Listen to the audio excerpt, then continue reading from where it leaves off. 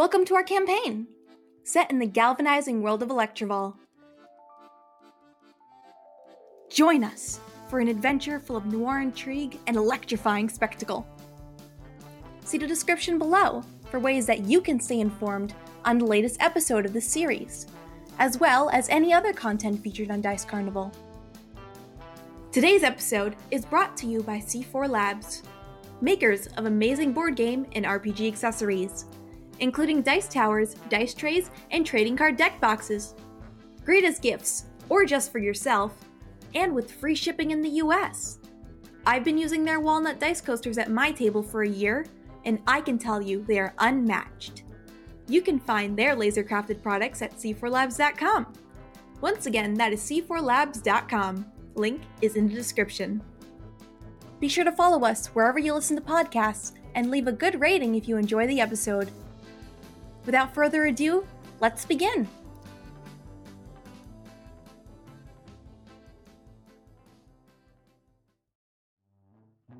Hello!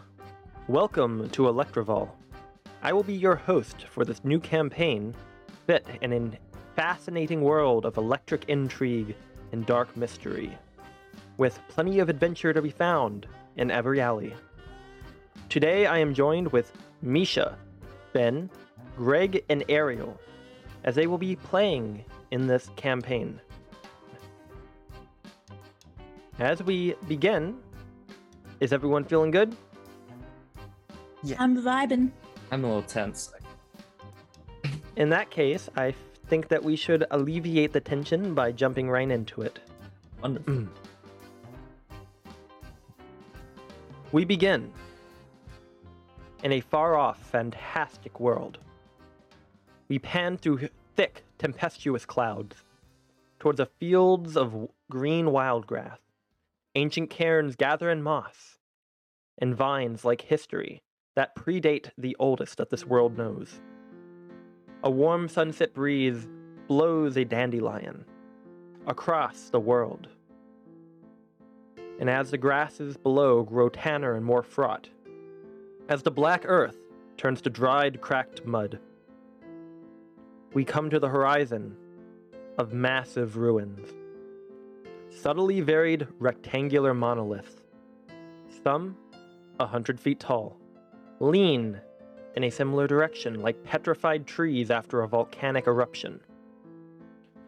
What limited vision we can get of this once great civilization pans us to see a thick sandstorm billowing through the petrified rows of buildings.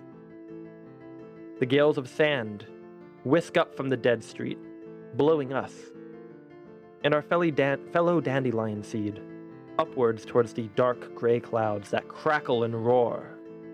Rain pellets begin to fall as we dance deftly between them, before an ionizing bolt can be seen as if in slow motion crackling towards the dandelion seed like a metal umbrella, before rapidly hooking itself to the right, as we see a large ship loom into frame. The ship is not one built for sea, but for the currents of air. A massive patchwork balloon granting it buoyancy on the air currents, and like spiked rivets, another bolt of lightning can be seen having danced across the raindrops and striking the ship, seeming to be bottled within a rusty, dusted glass mason jar. We see a figure pick up this jar, and with a toothless smile, this man looks at the crystal canister and laughs, a mad, gleeful laugh, before he stumbles and finds himself slipping across the edge, barely grabbing a hold of a dangling rope, as the jar of lightning plummets below. He looks up, grateful that he's still hanging on, but a smaller form looms above him, dressed like that of a captain. A female halfling brandishes a long cutlass and looks down disappointed at him. We pan below as we hear a momentary scream and see a body fly past the camera, attached to a frayed piece of rope. But what does not seem to fall is the jar of lightning. Bolts of lightning seem to be jumping and cracking at it as if trying to break it open. And eventually, one bolt of lightning larger than the rest strikes it, sending it spiraling away from this net of lightning. Lower and lower and lower from the storm that retreats above. Before bloop, it lands in a pool of water.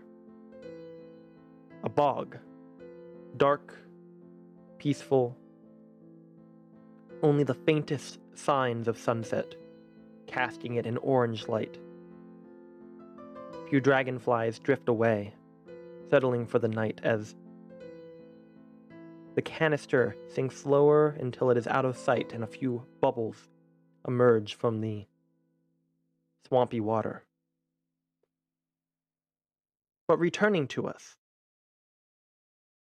is a dandelion seed, the same one that had survived the journey before, that lands on a nearby mud bank where it comes to rest.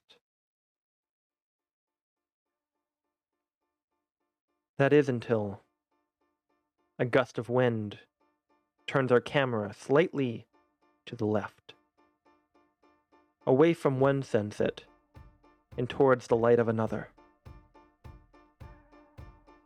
Piercing into this dark bog is a large city, radiating golden light, like that of a million tiny suns.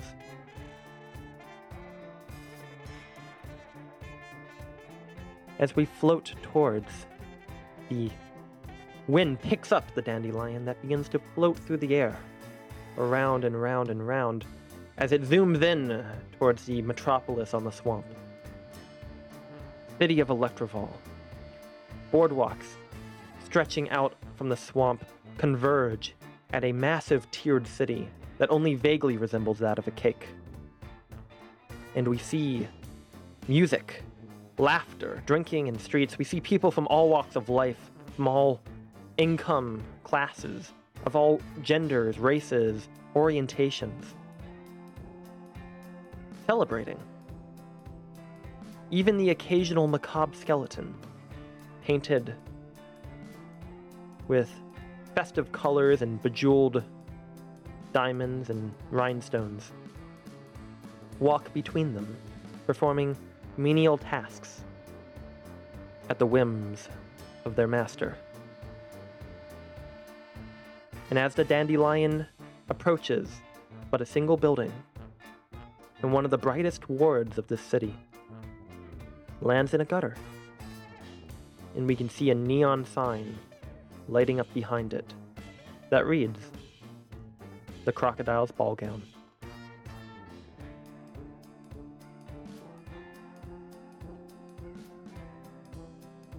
Above a narrowed street littered with foot traffic, at the edge of the Starlight District, overlooking the spirit ward of the lower city, sits an old building lit by incandescent light bulbs that cast the cobblestone streets in a golden radiance.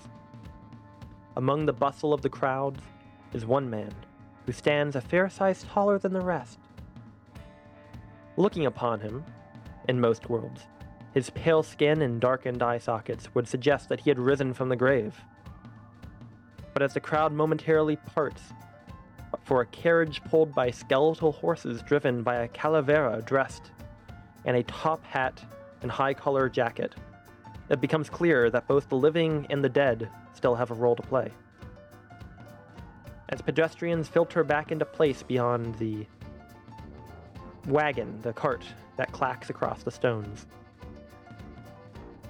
the figure looks up at the sign, neon sign that seems to also illustrate a not too cartoonish crocodile wearing a pink dress and a tiara. The creature snakes around the letters, and below a marquee, like that of a theater, read signs above that say, "Hugo Brassleaf, live in concert tonight only. But below that is another figure, standing 13 feet above the ground. And the ladder he's standing on, 10 feet tall at best. A halfling man seems to be arranging red letters that read, "Sold out." A couple of people bump near the ladder as it kind of precariously wobbles, causing him to almost drop one of the letters. You hear him say, "Hey, you hooligans better stop bumping into me. Otherwise, I'm going to come down there and you won't like me when I come down there."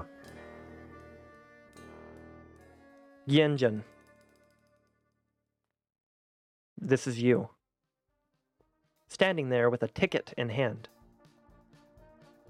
Obviously a commodity, considering the marquee above. But you were also expecting to see someone else, were you not? Where am I supposed to go? I've got a ticket.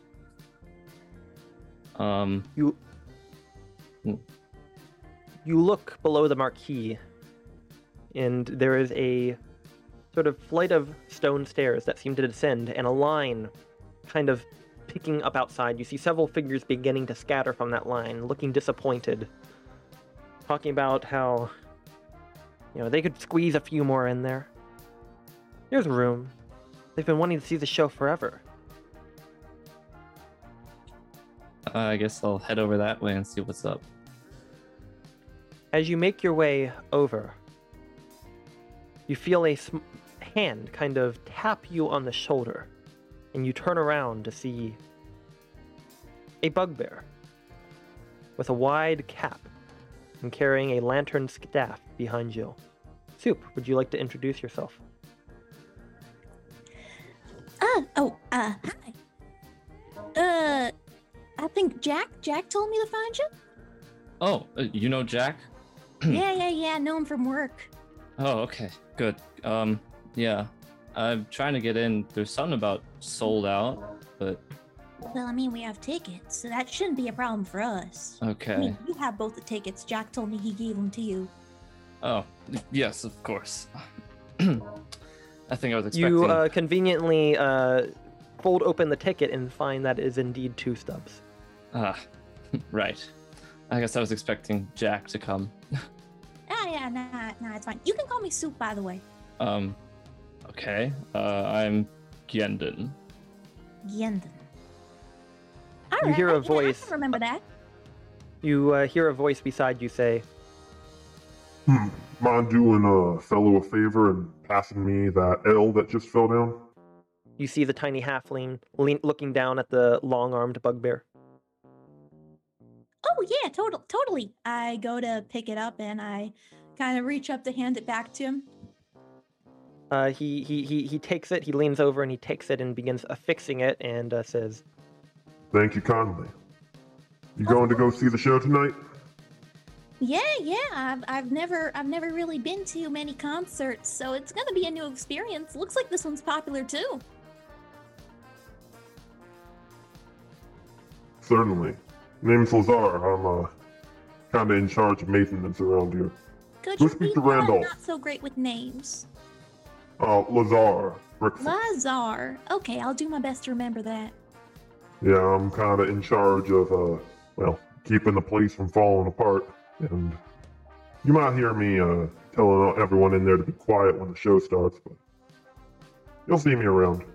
Well, you definitely have quite the voice for a big speaker. I appreciate that. I got the bass from my mother. with that, would you like to make your way inside? Gendon, want to come with? Yeah, sure. All right. You make your way down the steps, and the line that had accumulated begins to thin out, as it is obvious that you hear a voice inside saying, "I am terribly sorry, but we really don't have any more space. Please, if you have a ticket already, if you purchased in advance, you can most certainly wait in line. We will approve it. But please, we do not have any more tickets for sale. We don't have any more box ticket seats, no backstage passes. We are sold out on the ticket counter. And a crowd of about 5 more leaves this interior space, leaving a half-orc who is standing inside, kind of wearing a sort of carnival-style hat and kind of bright red, gold, and blue, sort of almost like a ringkeeper's or ringleader's outfit, but not quite as fastidious. Very much looking a little overwhelmed with the size of the crowd that he's having to filter. And he stands inside of a ticket booth inside of this interior space. You can see on all the walls, you can see a few gilded frames that show posters of previous artists that have performed at the Crocodile's Ball Gown, some as old as 50, 60 years ago. You see as well several other posters that have just kind of been tacked to the wall, that many of them seem ripped and torn and peeled and just layered over each other. You're not even sure that this room even has wallpaper. It's just more and more previous artists that have toured here over the decades. It's nice when a place looks like it's got history. Think we do we like hand in our tickets there? Or do we show them there? Sorry, I've never really been. Well, hello. Hi. You next. Do you have a ticket? Yes. Yes. We don't have any more tickets if you're looking to buy. No. We have tickets. He looks genuinely relieved and says, Certainly. Let me just get them processed here. And he gestures at the two of you to kind of approach the booth. All right. Yeah, we approach. Yeah, and you hand the tickets over. He'll start going it over and say, "Sorry about that. My name's Randolph. I'll be your proprietor for the evening. Sorry, we don't usually get this much of a crowd. Theater's been on a little bit of a down. I'm surprised that we were even able to book Hugo tonight." Big act? Kind of, yeah. Well, we've had some big acts in the past, but that was kind of more during my father's time. So it must be a big thing to get him here tonight. Oh, we got special tickets, Gendon. Ooh, really? That's so nice. Seems like it. Seems like he's a special your tickets will grant you access to the main floor, the dance floor, as well as the above balcony. If you wish to purchase dancing drinks and accommodations like that, we do have a someone who comes in to serve drinks. You'll have to deal with her directly, though. All right. But yes, everything seems to be in order. Enjoy your show. And he kind of gestures to your right, his left, stage right. Sir. And you can hear the sounds and trills of between these sort of open doors of this concert venue, as you see a sort of brawny, human but very like heavy built female human, who's just kind of wearing a pair of shades and sleeveless shirt, as she just kind of gives you a nod. Not giving you any trouble as long as you don't give her trouble, as you are not bounced. All right. Do you know anything about Hugo beyond the fact that he's popular, like his kind of music or something? Not really. I mean, No. Jack just told me he was a big hit of the town right now, and I should come see it and get some of the culture of the city. Yeah, no, he told me something similar. Well, I mean, if he intends it to be for cultural educational purposes, I'm sure we're not taking the place of like some hardcore fans or something. No, I don't think so. All right, yeah, we totally deserve to be here. We're totally in the right place right now. Just calm down. I think we'll make it through. Meanwhile, as we pan away from there, we cut to a man who absolutely feels like he is in the complete wrong place right now. Behind the scenes is two figures, and actually two silhouettes behind them. One is a tall, very jewelry-studded Earth Ganassi who seems to be dressing their finest and carrying a sort of clipboard and a piece of charcoal and seems to be writing stuff down. Another one, pacing back and forth, is a halfling man with hair that is still in its bloom, but with only the faintest bits of grays beginning to poke through, perhaps that of stress. And he seems to be pacing back and forth behind the curtain, Hugo Brassleaf. I can't do it. Can't do it, Jaren. Getting too old for this job. Hugo.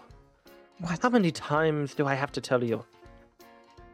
If we had a choice in this matter, I would be booking you all the way up in the upper part of the city. We'd be going to Stormhold or the Isles, someplace like that. But you're not doing anything new. You're doing the same stuff. If you want to play for the people who like the same stuff, you're looking at them. Out there, and he kind of peeks beyond the curtain, and you can see out there are a bunch of individuals dressed dapper, if you will. But many of their clothes have holes in them, their hats, patches. Definitely not the most well-paid of citizens of the city. This kind of music is what made me. You think I'd give up on it now? I don't, and when you first pitched to me to bring you on as your manager, I appreciated your passion. It was good for a while, but I worry that it just might be over now. We had to let go of Laurice and Karma. Speaking of which, I can't figure out how to get these things to work. And he gestures towards the two automatons that you've had to replace your security guards with due to being unable to pay them. Well, what do you expect me to do? Know how to fix them? I play music. You're the one who haggled for them. Read the manual. That's true. I can't seem to get this thing online. I'll give it a try, but don't know. I don't know if I can do that with the performance coming up. I need to practice. He just shoves a screwdriver and a piece of paper into your hand. I will take care of the stage. Just focus yourself. I don't know if you noticed this, but not all of the crowd is, as you would say, destitute. And he kind of adjusts the curtain, peering out of it a bit. Above, you can see a box office. A sort of box seat, I should say. That seems to overarch it. You can see inside is a sort of crystal chandelier beyond the windows that they most comfortably stand behind. A table of bright decorated food, decanters of drinks and wine seem to be passed among as you see the elite who had booked special accommodations to see the show mingle and dine. I don't know if you know this, but Portsmouth Gilded is rumored to be in attendance tonight. Portsmouth Gilded? The Portsmouth Gilded. You've got to be kidding me. He's not exactly a merchant prince, but many say that he's en route to get there. You weren't lying. Then I really got to make this show tonight. This may be our last chance. We can't let anything go wrong. Nothing will go wrong. Nothing will go wrong. And he'll basically go off to start consulting with a shorter, kind of very deep-voiced halfling who has kind of approached from the back, or the sort of side door, or the staff, like the artist and staff entrance door, and the two of them kind of begin discussing, like... I looked over your pyrotechnics recommendations. I don't think we can safely put that many in here. It's like...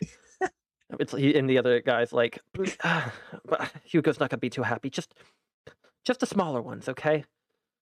I'll see what I can do about getting them set up, but this place is under reconstruction right now. We got a lot of insulation revealed. And Hugo, you're kind of left to yourself and to kind of fix these automatons. Oh yeah. How You approach him. Yep, I'll do it. So you kind of like look at the instructions and you begin looking at all the different plates that are on the sort of constructs, these items that you had haggled with at basically a junk shop. You're not even sure really how the dude who sold them to you got them turned on, but since you turned them off, you've been having some trouble.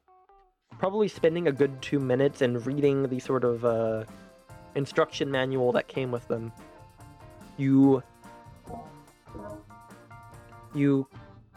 begin to kind of focus and kind of flip some diodes, and you pull out like a rusty bit and kind of rub off some corrosion, and you pop it back in there, close the plate, stand back, and there's a from the other one as well, as the two of them face you. Yes, finally. Can't believe that worked. Miss those two. I'll go. What are orders? Guard me for now. The two of them just, one of them kind of, you see a little spark fly out from beneath its ear, the other one's light bulb kind of blinks, and the two of them just kind of stand around you on either side, just kind of cradling you. Okay. I guess I'll consider that a win. You Right. try to move, and the two of them just shuffle with you. Perfect. All right. As we prepare for the show, we've got two party members who are mingling into the crowd. Another who is getting ready for the most important show of his life. And we pan outside the building as we see some crates and delivery equipment by a few individuals wearing striped hats and overalls begin passing. We see another figure, Sky.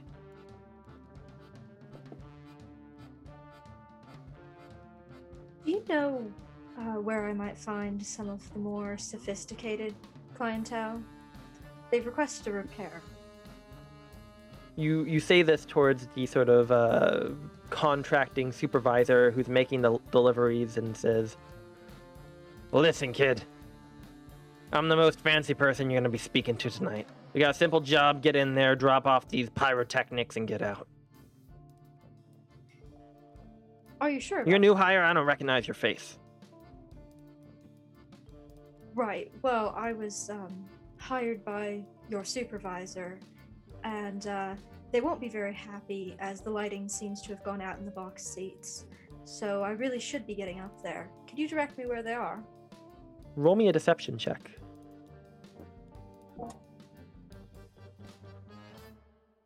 Yes. All right, that's 16. The dude is kind of like standing there a little bit puzzled, but kind of thinks about what you're saying and says, all right. Just don't linger in there too long. I mean, if you're gonna be stealing from the bar, pick something up for me too. Head in there, speak to that short guy I spoke to earlier. Sure thing. And this dude, who is most definitely not your boss, lets you through. You make your way inside of the space. And you come to a sort of backstage area. You see two figures, one a sort of shorter halfling having a sort of in-depth conversation with a taller Earth Genasi man. Both of them appear to be very stressed about what's going on, and you kind of wait for a moment as they peer out of the curtain towards the sort of box seats above, and you kind of catch a glimpse, and they say, you hear the one say, "I don't know if you know this, but Portsmouth Gilded will be in attendance tonight. The Portsmouth Gilded." And you kind of pick that up a little bit as confirmation that you are in the right place.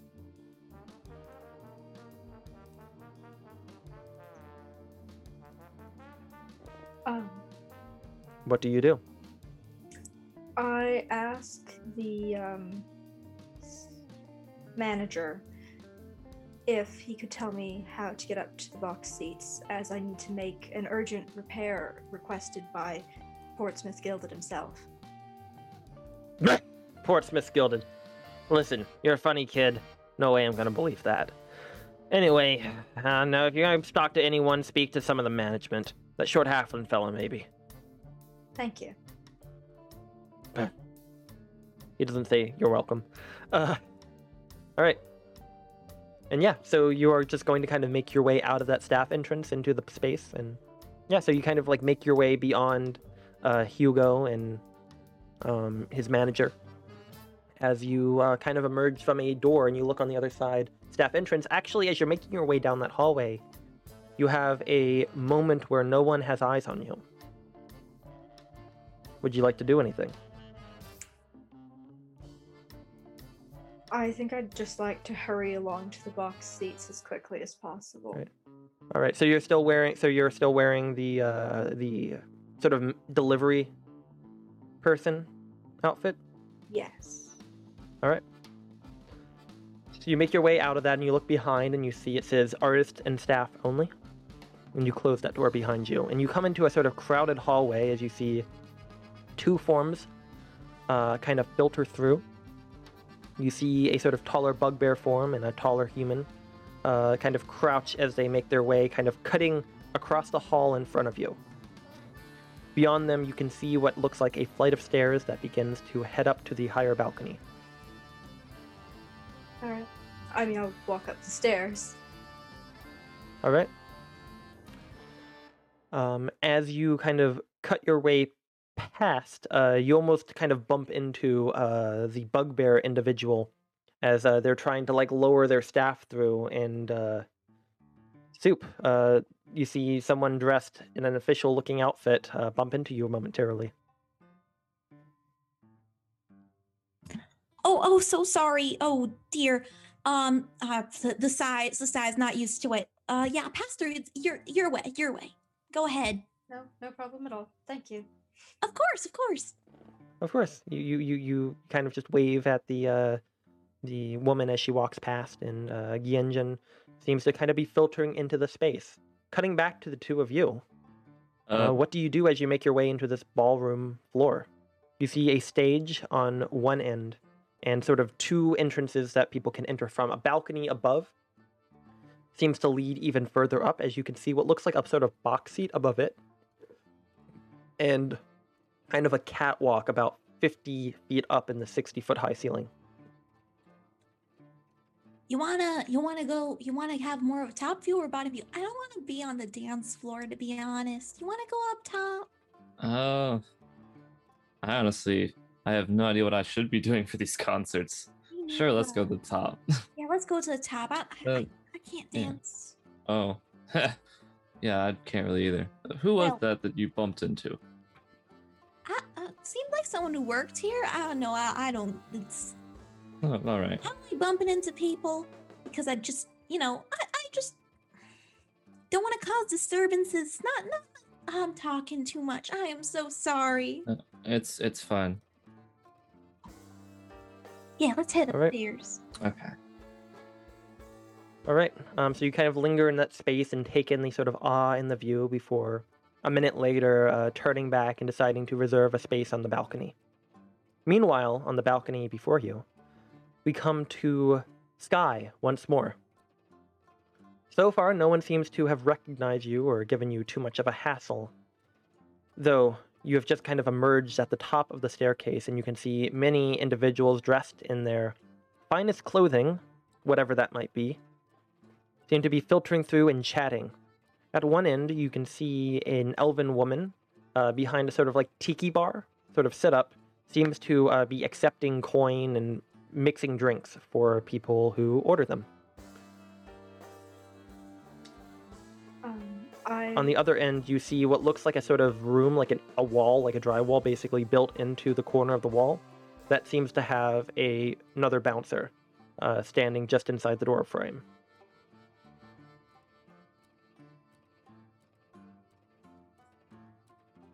And of course, there is a balcony that has about, probably at this point, maybe about 20, 25 individuals of various ethnicities, mixed a little bit in class, but none of them incredibly ostentatious, except for one who you see speak to the bouncer individual, and seems to kind of flash a pass at them, who they inspect, and then kind of nods and hands the pass back and allows them to walk through.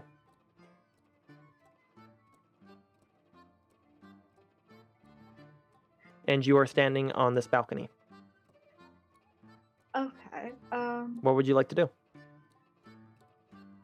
All right. I'll mingle among the crowd a bit, trying to get a little closer to that individual, just to see Right. who they are. That particular individual kind of broke off. They seem to have been a fire ganassi. It's kind of hair that crackled like embers and kind of shaven on one side, wearing a sort of flying tuxedo. They have disappeared out of sight. Like they've gone up to the next flight of stairs that leads further up to the VIP lounge, if you will. But it seems like they needed a pass to get up there. Okay. In that case, I will follow that person, assuming that I might find Gilded in that VIP box. All right, so where are you following right now, or you're Well, walking up to the door? Yeah, I mean, he went like up the stairs, right, past a guard or Mhm. something, who I assume I would need to talk to now. Yep. You want to go ahead and approach. This particular individual is a female half-orc. But you can also see inside is a human male who seems to kind of just be sitting bored on a stool within the space. And yeah, it's just kind of like a small area, maybe no more than 15 feet on any side. But there is a flight of stairs behind them that seems to be covered in a sort of velvet carpet material. Okay. That seems like it was recently stapled down.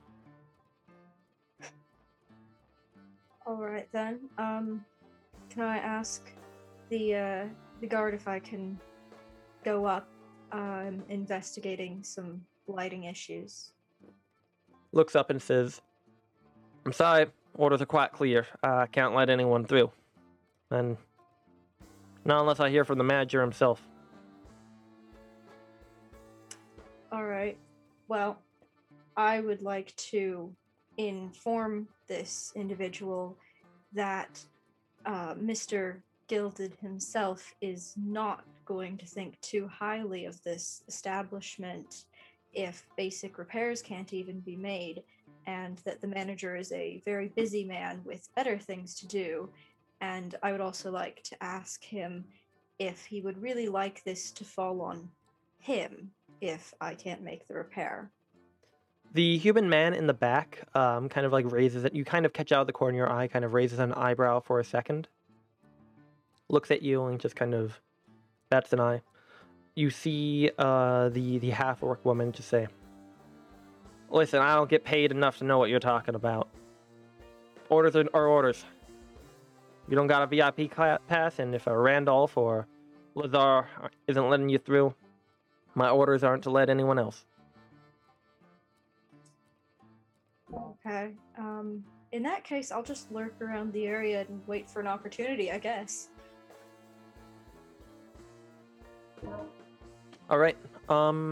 Just roll me a general investigation check. That's a 20 plus 6, so 26.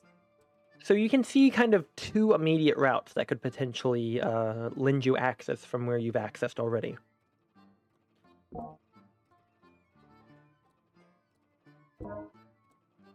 You see that one is the staircase in front of you, but they seem to only be allowing basically VIPs up into that section. The other possibility, and you look up at this, you see there's a catwalk about 30 feet above you, no, about 20 feet above you, that seems to ride all the way up until maybe the top of the box office, but is kind of slightly out of frame, unless someone pressed up against the window were to look up. You see it connects towards a set of ladders and platforms that seem to lead backstage. I'm sorry, backstage or to the box? There's a catwalk that connects from above where the stage area is Okay, to where the box seats are. I see. In that case, I'd like to make my way down and have a go at climbing over it into the box seat then. All right. As you begin making your way out, you see another individual make their way through. You see that this time it is a half-elven woman dressed in bright pinks that seems to kind of be looking through, kind of disgusted at all of the surroundings around her. Seems to sticking out of her back pocket is a red piece of paper. It looks familiar to what the other person had passed before.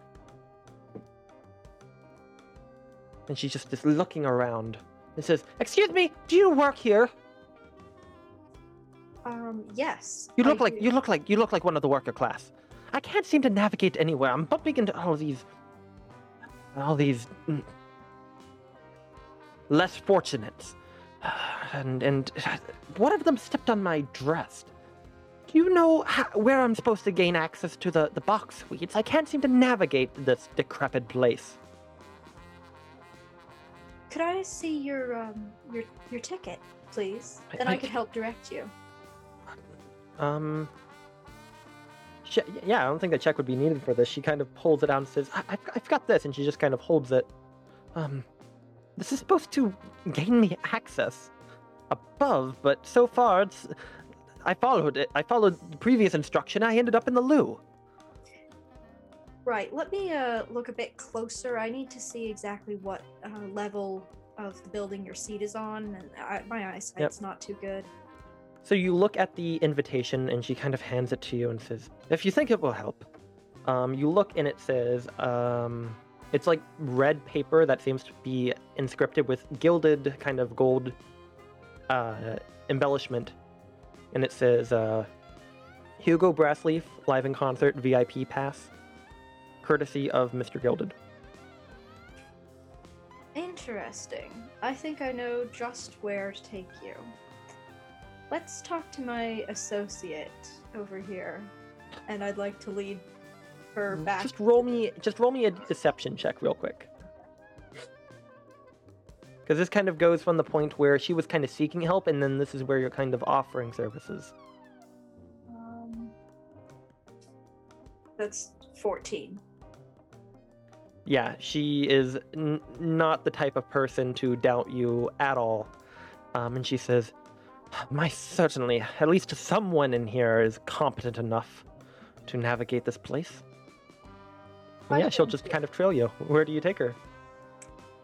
I'd like to, I'm still holding the golden ticket type thing, right? Yeah, you haven't passed it back to her.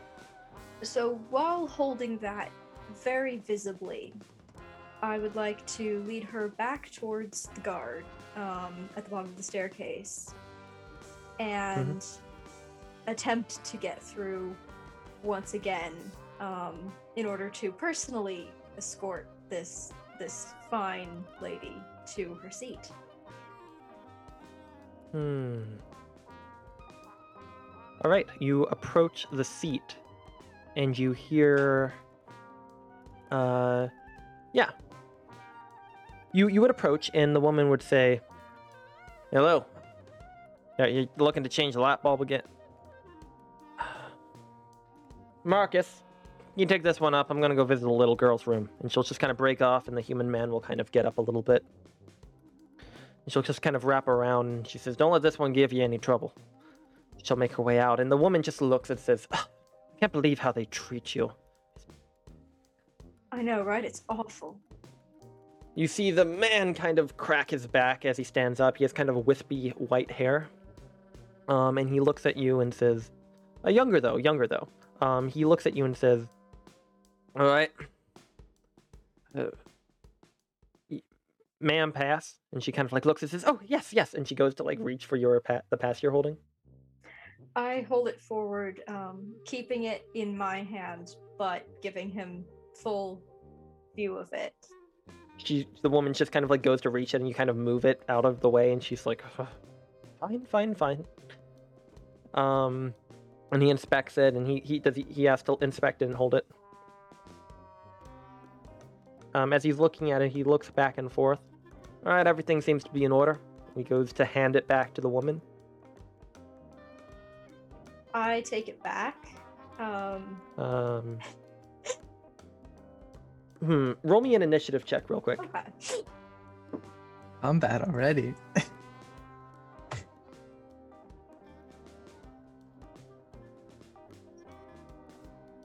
I'm so sorry. Just to see who's faster on the draw. Okay, that's a 13. She rolled a 6. You snatch it out of the hand again, and he says, "I'm sorry. I'm sure. It's the fine lady is the only one who's granted entrance." All right. I would like to try to convince this man that he would not be looked upon favorably if this lady's experience were to be anything but stellar, which it will be if the lights are out upstairs. I guess kind of saying that, she kind of like raises her eyebrows, looks at him and says, "Why, yes, you're not trying to rob me of an optimal experience, are you?"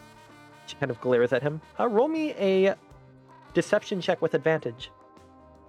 As she is technically helping you now, from how you worded. 5, and that's a 16. So 19. 19.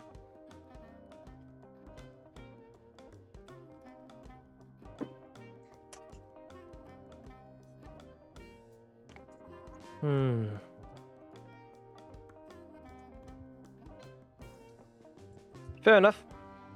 Just, I expect to see you down here soon. He kind of eyes suspiciously at Sky in a way that kind of sets off your spidey sense a little bit. And you see the woman just kind of looks exhausted and tired of all the little inconveniences to her big night out. And she'll just kind of shoulder past him and begin making her way up, kind of lifting her dress up. And she's got like these 4-inch stiletto heels that she kind of begins making her way up the velvet staircase on. In short little dainty steps. And yeah, you are allowed in your maintenance outfit. Your other outfit still tucked underneath. Begin making your way up towards the chatter and din of other people. Moving on to Hugo. Yay. Me. You see, remind me of the name of your manager again? Jaren. Jaren, right. Jaren looks at you and says, I'm glad to see that you figured out how to get the machines to work.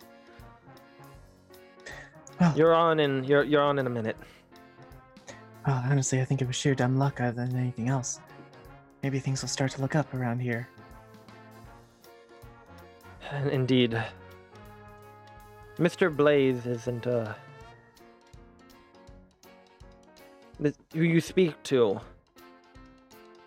Why haven't you just gone to him for an advancement? Why haven't you called him? I mean... He'd be able to sort this out. He helped you the first time in your rise to glory. Don't let this worry you, alright? But I haven't been able to contact him in a couple of weeks now, almost months. You haven't been able to... Well, I mean, what is this man, an alien? You should be able to... No matter. We focus on tonight. We deal with this, we get another gig. We don't ever have to worry about Mr. Blaze not returning your calls anytime soon. Of course. We can do this, Jaren. Relax, Hugo. I can't have you tense out there. It looks bad on my portfolio. Oh, yes, I was saying that for myself. He's already, kind of nodded, and he just kind of begins making his way out, and he looks over at the halfling who makes his way around and says, All right, boss. Everything's in order. Just, give me the go-ahead when your boy's ready. Yes, certainly. and Hugo, you just maybe like hear this a little bit as you're kind of like practicing and you're kind of buttoning your trumpet in your hand, just kind of practicing the motions of some of your songs. And you just kind of hear him say, "Yes. I'm worried though that this may be the last time that I get to work with him." I'll look over and sound a little, and then I'll crack my knuckles and say, "Let's shine." All right. Breaking out to where Soup and Yenden are. The two of you have made your way onto the balcony. Would you have wanted to order any drinks? I'm gonna go up to the bar, and once I can get the bartender's attention, I'm gonna give. You see the woman seems to be a half-elven woman with kind of whitish hair that seems to have been dyed purple at the ends and has one like blue streak going through, and it's tied up into like two pigtails that kind of ride from the top of her head. And she has like a septum piercing and a nose piercing and just many piercings over like half her face, but none on the other side. And she looks at you with her lipstick that is pink on one side and blue on the other. Oh, hello. Hi, I'm Kira. Show's about to start. It's going to be kind of order. If you want to order drinks, now would be the best time to do that before I may not be able to hear you. Yeah. Gosh, I don't know exactly what goes into this, but something back at the college, a really popular drink.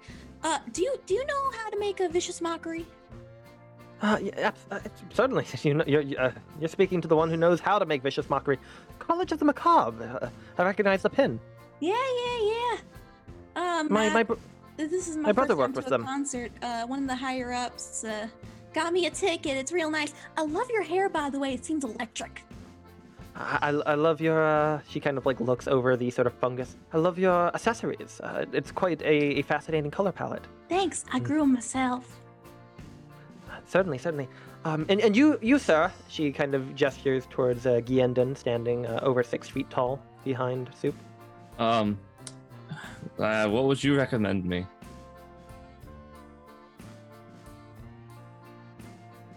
Oh, well, I don't know. Are you more of a new type of drink person, or are you perhaps a more classy sort of mixer? I do also have a couple of brews on tap. I could get you something like that. What do you keep going about the new drinker? Have you ever tried a Cosmic Chaos? I can't say that I have. I think that you'd like it. I take it your constitution is good? Yes. How much is it? For that, you're paying separately? Yes. I think so. I thought Jack in that was fronting case- this. No? I forgot Oh. about I don't know. He didn't say anything about sponsors. No? I think you two do have like a little coin purse on you if you want to pull from that, but Jack just bought you the ticket, or Jack basically donated you the tickets because he wasn't going to use them himself. Oh, wait. No. I got some extra cash on me. I just in case I got them in the secret pocket. No, it's good to be prepared. They're a little expensive. You can put them down for one charge, basically a silver piece each. Yep. All right. And yeah, she'll mix you two cocktails right up. You see one of them that she serves Soup is a kind of yellow, orange, and red sort of tiered pattern that has like a little straw mixed into it and tiny little circular ice cubes that rattle around as she kind of mixes it in the glass. That has a kind of a citrusy taste to it. For Gienden, she kind of mixes together like a sort of martini glass that is much taller, so it has like a very angular cone. And inside is this sort of purple liquid that she mixes this sort of edible glitter into. And it has this sort of galaxy nebula look to it as she slides it forward to you. And has a tiny little straw as well. That looks really nice. Thank you. Of course, you know where to find me. You may have to speak a little close during the show, but I'll be here. All right. I'll Right, leave a tip. And awesome. How much do you tip? Remind me, what's the equivalent of a copper? Coppers are called, it's called was it bolts, charges, and bolts, charges. I'm forgetting my own world. Zaps, or is it zaps, charges, and bolts? I think. Yeah, I'll leave 2 zaps as tip. One for each drink. Awesome. Yeah, you go ahead and you leave that, and she appreciates it, and she'll pick them up and drop them into a little tin she keeps behind the counter, and she'll nod to you as she goes to frantically serve the next person. As you hear a bassy voice echo through the crocodile's ball gown. Ladies and gentlemen, men, women, and those in between and beyond, orcs, halflings, denizens of the swamp, denizens of the sky, we welcome you here tonight to Electrival to see Hugo Grassleaf live in concert. If you have any sort of Aether Tech communication devices, please be sure to silence them now. Thank you. And with that, you see the electric bulbs at the top of the room begin to dim and dim and dim until they don't go black, but just become so dim that you can actually see the tungsten coils inside of them glowing this faint orange through the sort of dirty lens of these old light bulbs. The entire space begins to kind of murmur and chat, and then it begins to die down, and it gets a little louder, and you hear someone just shout, "Shut up!" And it gets quiet again. That was not what I was expecting. I love it. And then you see some light bulbs built into the stage begin to light up a bit more. Mirrors that were affixed to them keep most of the light from shining out towards the crowd, but rather towards the bright red curtain. As the curtains begin to part. And standing there, stepping out, I imagine, is Hugo Brassleaf. Hugo, you stand there, looking out beyond the blazing spotlights, towards dark faces stretching out in front of you, more beyond, and a lit, though slightly dimmed box office.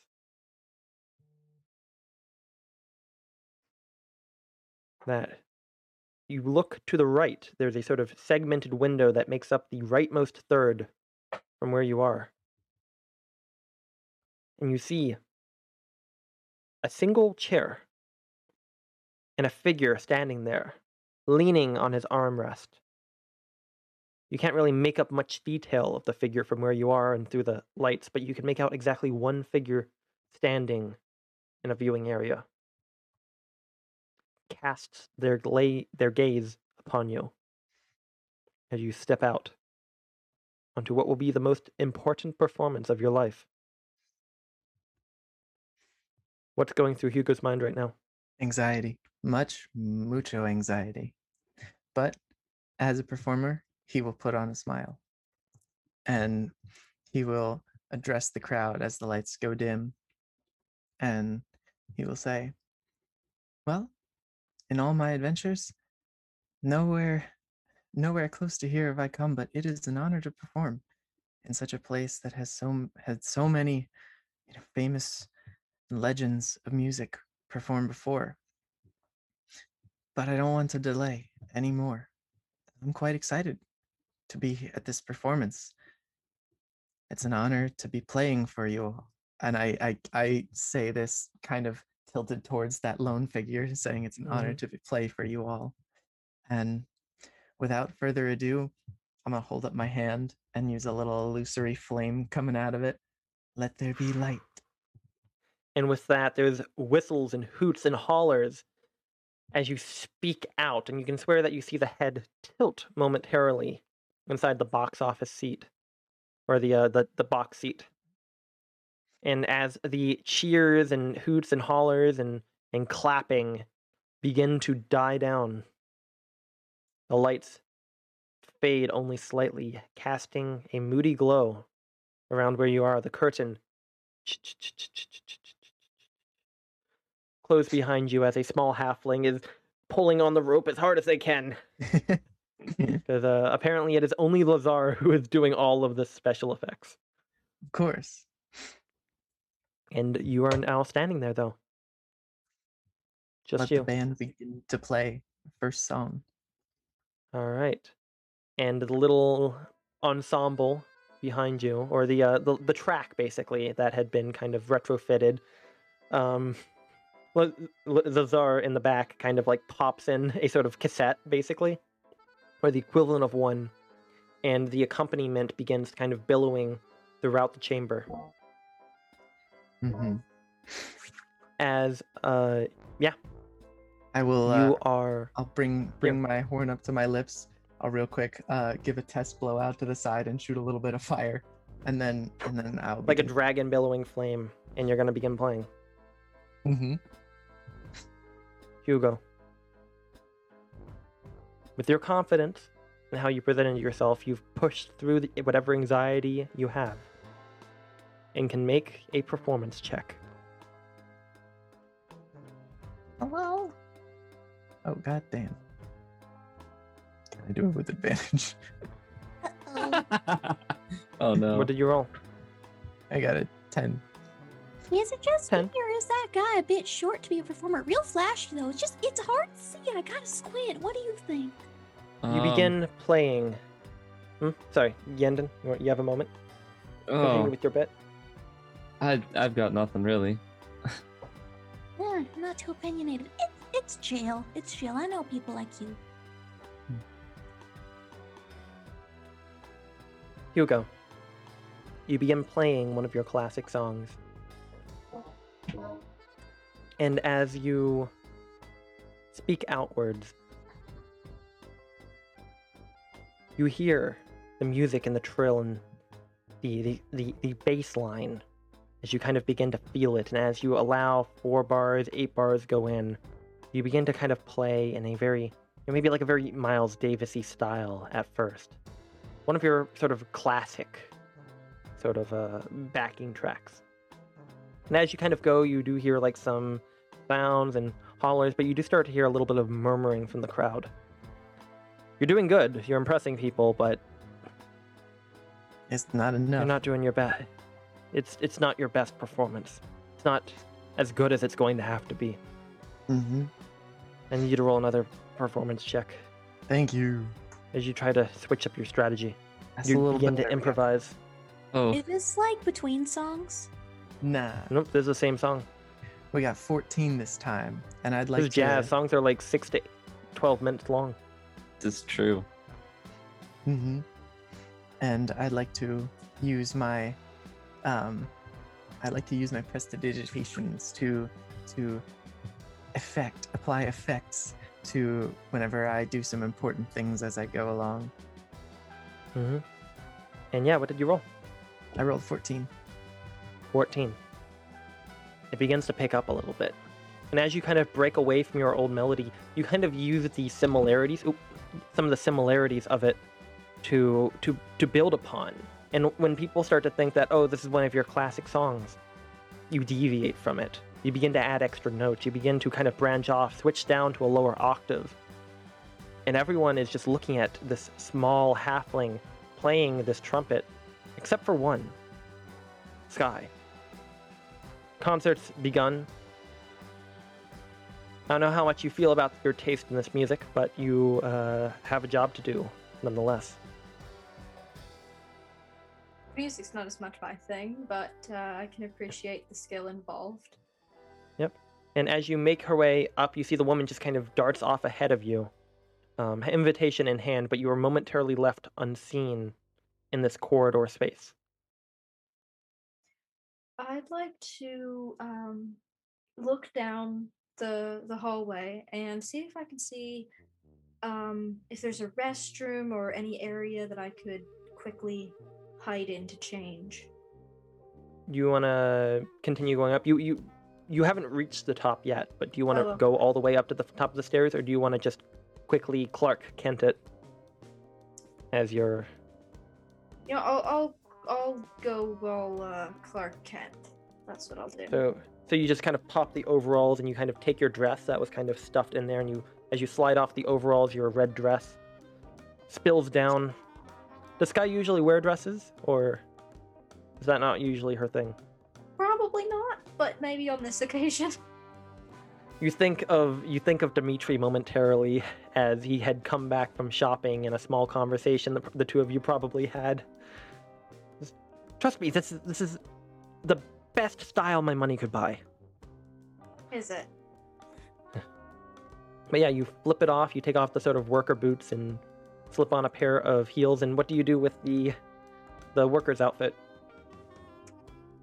I'll wrap it up kind of like into itself, so it almost looks like a bag or something. So You just kind of stuff it in. it. You just Yeah. kind of stuff it in. And surely enough, there's a waste disposal bin at the top of the chamber, like on the landing, we'll say. And as you make it way through, you just deftly toss in the ball of laundry into there as you kind of adjust yourself a little bit. Make sure the makeup that you put on, the eyebrows and stuff, that kind of magically seem to have melded into your skin and changed and filled them out. And yeah, here you are. You come into a balcony area, or into the VIP lounge. You see that this area houses both an open bar, as well as a spirits bar, as well as a spread of exquisite foods. About 12 guests litter the area. You see 3 of them that stand out. There's the Fire Ganassi man you saw before. You saw a sort of non-binary person who seems to have sort of darker skin and a sort of wide, heavier build. And you also see a shorter halfling woman who is like, you see that she kind of like punches one of the other fine guests in the knee as he kind of cripples to the ground, and she kind of gets closer to get a better look out the window and towards the concert, and he just kind of looks, and she gives her a glance, and he just walks away from her. You see that there is a door on the left side that seems to be locked. And as you are about to make your way into the room, something happens. Hugo, you're playing your song as you hear a shout behind you, behind the curtain. What do you say? What does the shout say? It's just like a what? Oh no. The lights in the chamber all begin to glow brighter and brighter until they become almost blinding. Soup, Gyendon, those of you in the crowd begin to kind of squint as the lights above you begin to glow brighter, just as Hugo's heat was picking up. The energy of the song began to billow. And as that happens, the light glows brighter and brighter and brighter. Hugo, you say anything? I keep playing. I, in fact, use silent image. Is this supposed to happen? I don't know. I mean, I heard concerts are flashy. I'm gonna turn around for a moment. It's much for me. It's like looking into a it's really spotlight bright. almost at this point, and everyone kind of begins to murmur. But Hugo, you're kind of getting to the point where you're thinking maybe this isn't part of the special effects that were supposed to happen. And just as you're having that moment, it glows brighter momentarily as you hear the sound of glass breaking, and you see flashes of purple light as they ching, ching, ching, ching, ching, ching, as bursts of light and energy begin to billow out, and everyone kind of shouts as some glass shards rain from the ceiling, that rain from the stage, as about half the lights in this chamber explode. And you start seeing that within the interior, this purple, like lightning that you see, like the Arkstone's energy that powers Electrival, arcs out, but it's dark and kind of purplish in color. And as you see it kind of snakes around, your concert stopped at where you are. Like, do you stop playing, or do you continue to make the show go on? What would Hugo do? I'm gonna continue to play. You hear a voice. I'm gonna start positioning myself. I'm gonna start positioning myself in a place that I'm gonna subtly be like moving over to the exit in like the stage door just in case. Yeah. You're starting to make Um, your way out, and as you are moving out, you see a hand behind you startle you as you ripping past the curtain is Jaren, who looks at you and says, "Hugo, I don't think they're supposed to do that." As he begins to scurry away, and you see the curtains burn with this purple lightning that begins to cause them to melt away. And behind them are two janky-looking automatons whose energy seems to be glowing, not with the sort of incandescent, sort of yellowish golden glow before, but a sort of purplish, electronic, darker glow. Must protect, as the two of them begin arcing this black lightning around them, and they begin to, one begins to charge towards Hugo and the other one towards the crowd, and I need everyone to roll initiative. Shit. the heck? Oh, I think that's supposed to happen. I mean, have you ever been to another concert like this? I don't know, but I'm just gonna stay back for a moment. Out of character, I rolled a 1. Wow. I've got a 10. Got a 15. Boy, oh boy. Let me roll initiative for these guys. Oh, good, they rolled terrible too. All right, Giendon.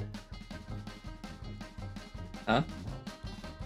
Giendon, remind me what you rolled. I rolled a 10. All right, Hugo. I Still rolled playing. 15 All right. Sky. for now. I rolled a 1. What's your dexterity modifier? You should look under initiative. It will say what you have. It's +2. So you rolled a 1 plus 2, so 3. 3. Soup. I rolled a flat 1, baby. Okay, and no bonus? No bonus. All right. I guess it's only appropriate that Hugo is given the first chance to respond to all of this. One of them So- is basically right on you, and the other one in there. And the one on you is just looking at you with its head twitching, going, "Protect, protect, protect." Is it trying to attack me? It looks like it's running towards you with its arm outstretched, and you react like as soon as it comes within 5 feet of you. Well, that's... I can't tell if it's actually trying to protect me or not. I'm assuming You see that it's purple. sparking this purple lightning that burnt the curtains away. it's probably not trying to protect me. Eldritch Blast! All right, it's coming right on you. So as you go ahead and you stop the song for just a moment, you put the trumpet up to your lips and go ahead and roll to hit with disadvantage as it is bearing down on you. Nice. Disadvantage. Oh, great. Oh, great. 8. 8. The shot goes wide. The sort of orange blast of energy seared with flame ends up striking another corner of the ballroom. Not just, the lightning just kind of burnt and vaporized parts of the curtain away until they fell down. Part of the curtain now catches fire as your shot goes wide, unable to train it onto your malfunctioning bodyguard. Nice. Anything else with your turn? You have a bonus and move. Yeah, I'm gonna move to the other side of the stage. All right, as you back away from this guy, it's going to take an attack of opportunity at you as it shouts, "Protect!" Of course. It's going to make a that attack. A what attack? Roll the 22 to hit. Yeah, what do you think? As you go away, it tries to tackle you and ends up slamming its arm into the ground, sending you sprawling away as it just kind of tries to grab you like an adult child. That is going to be 6 points of bludgeoning damage Yowza! as you feel your shoulder kind of and crack. But you do back away from it, and it goes ahead and turns its head towards you, kind of like leaning down where it was, but just the head turns, kind of exorcist style, and looks at you and says, "Protect." Oh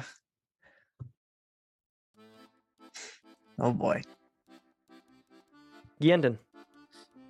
All right, I'm sitting up on the balcony. I'm gonna try and start making my way down to the lower level to get into the front of the crowd and start. You were so close. Yeah. I know. Make him away downtown. Yendon. Oh, come on. Yendon. Really? Yendon. So you're on the balcony right now. You're gonna try to leap down? I'm not gonna try and leap down. I will take the stairs. He wants to start Alright. walking fast. Yeah. All right. So you begin walking fast Do faces as pass? the faces pass.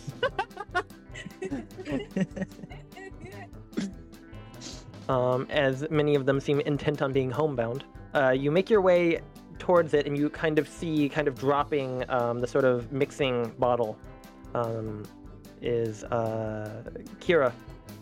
And she looks at you as you just immediately, like a first responder on the scene, kind of shoulder past people, apologizing, and slip down. With your movement, you're gonna dash? Are you gonna dash? Yeah, I'll dash. All right. Let's see. 1, 2, 10. With your movement, you can basically push through, run around the stairs, lap around, and you are about 40 feet from the stage at this point. Okay. But you do manage to, with all your movement, which is 30 feet, get down there and begin seeing one of these malfunctioning constructs that had burnt down the curtain and caused a distress immediately after the strange electrical episode with the purple electricity. Okay. Begin kind of arcing with this power, and as people begin to flinch as it seems like the lightning's about to surge towards them. Okay. I'm gonna shout at them. Get out of there! All right. Some people who are just kind of paralyzed by it all, look at you as you kind of call that out. And some of them who were otherwise just frozen there in surprise and fear begin to move. All right. Sky. You have a bonus action? No. All right. Yeah. Sky, you were up in that booth as soon as you saw all this go on. People begin shouting. You start hearing some of the guests saying, "What's going on down there? Are people getting hurt? We're safe down here. Don't worry about it. This is odd. They're ruining the show." Definitely being very self-obsessed in their conversations down below. The one halfling woman who you saw kneecap the other dude just kind of goes, "Interesting. Wonder if I can get one of those." What do you do, Sky? I'd like to take advantage of the confusion to look around and see if I can see Gilded anywhere. Roll me a perception check.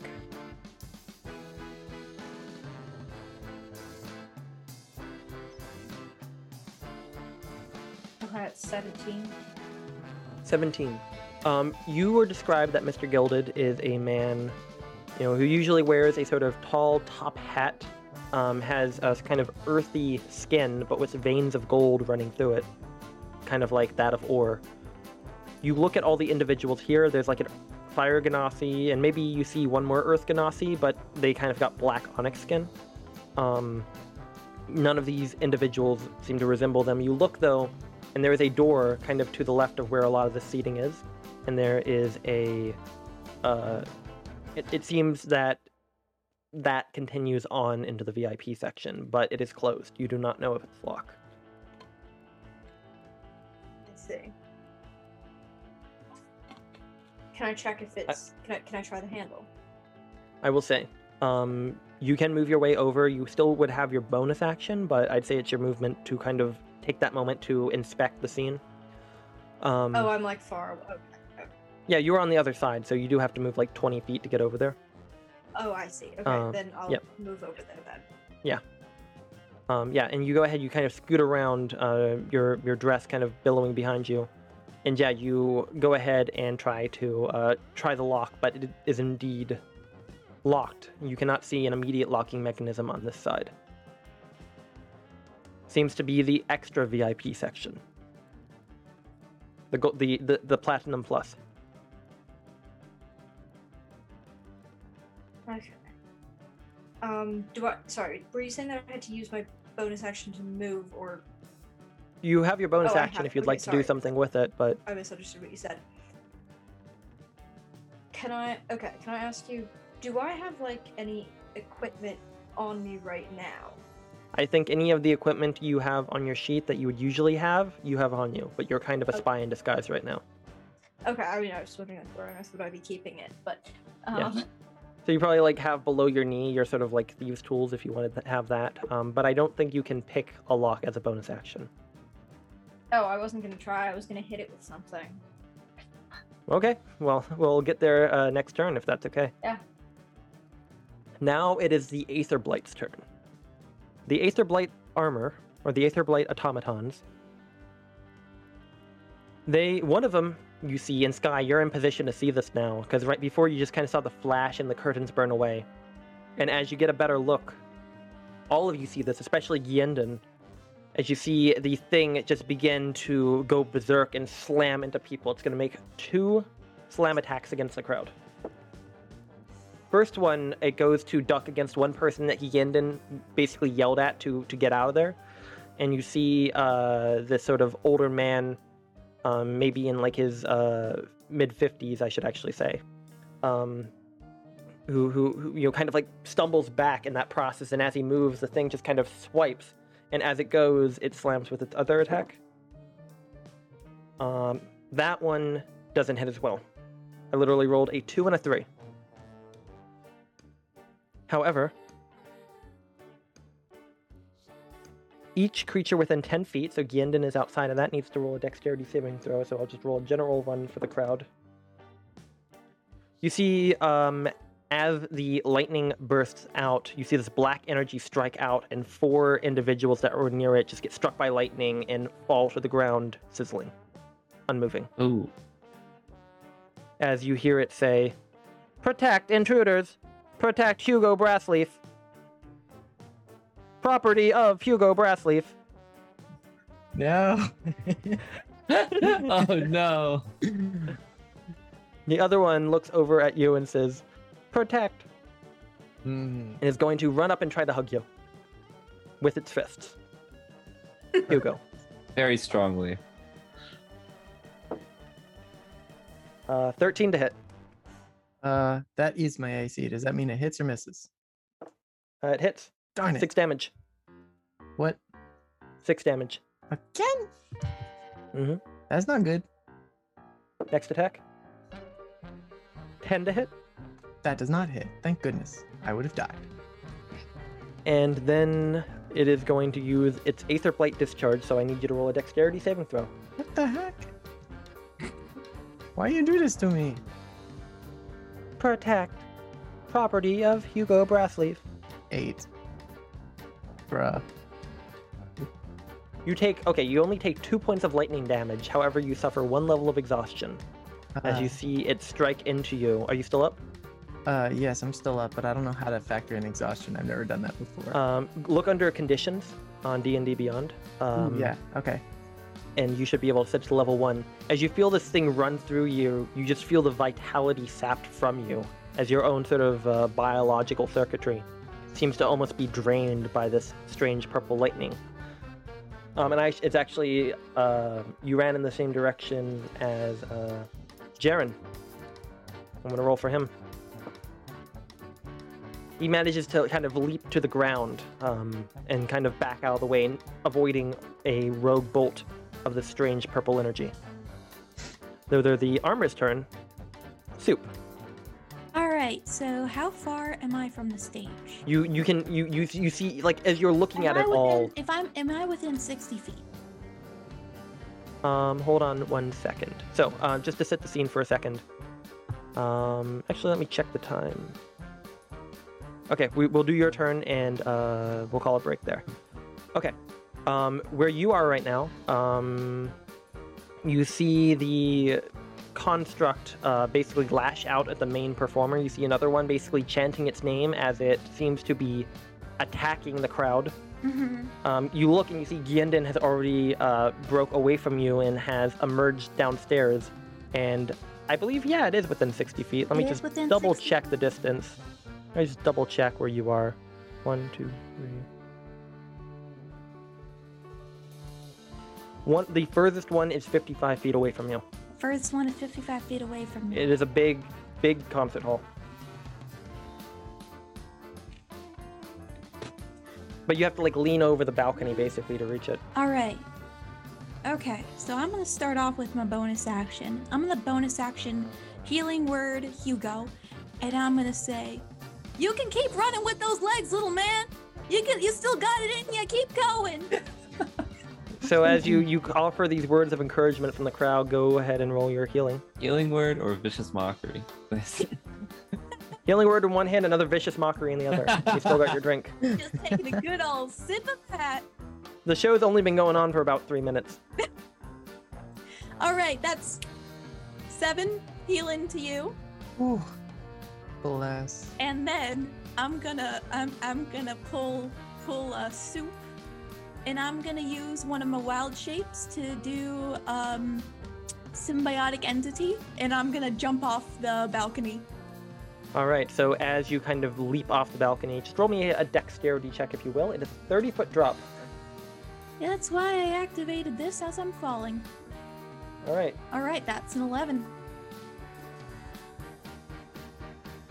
11. I'll say that is enough to land on your feet.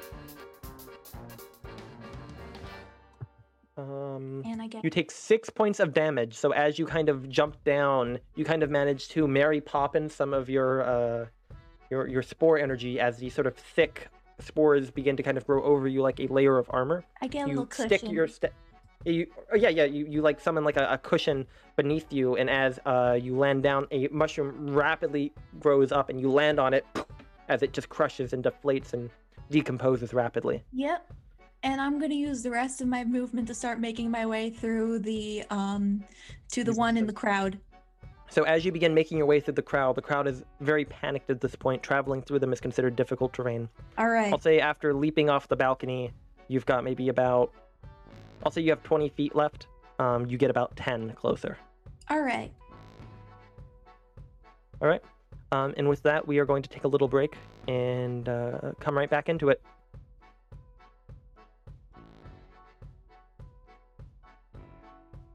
You've been listening to Electrival, as featured on Dice Carnival. We appreciate your support in listening, and leaving us a good rating. Please consider subscribing and following us on Twitter. Music is used with permission by This Way to the Egress.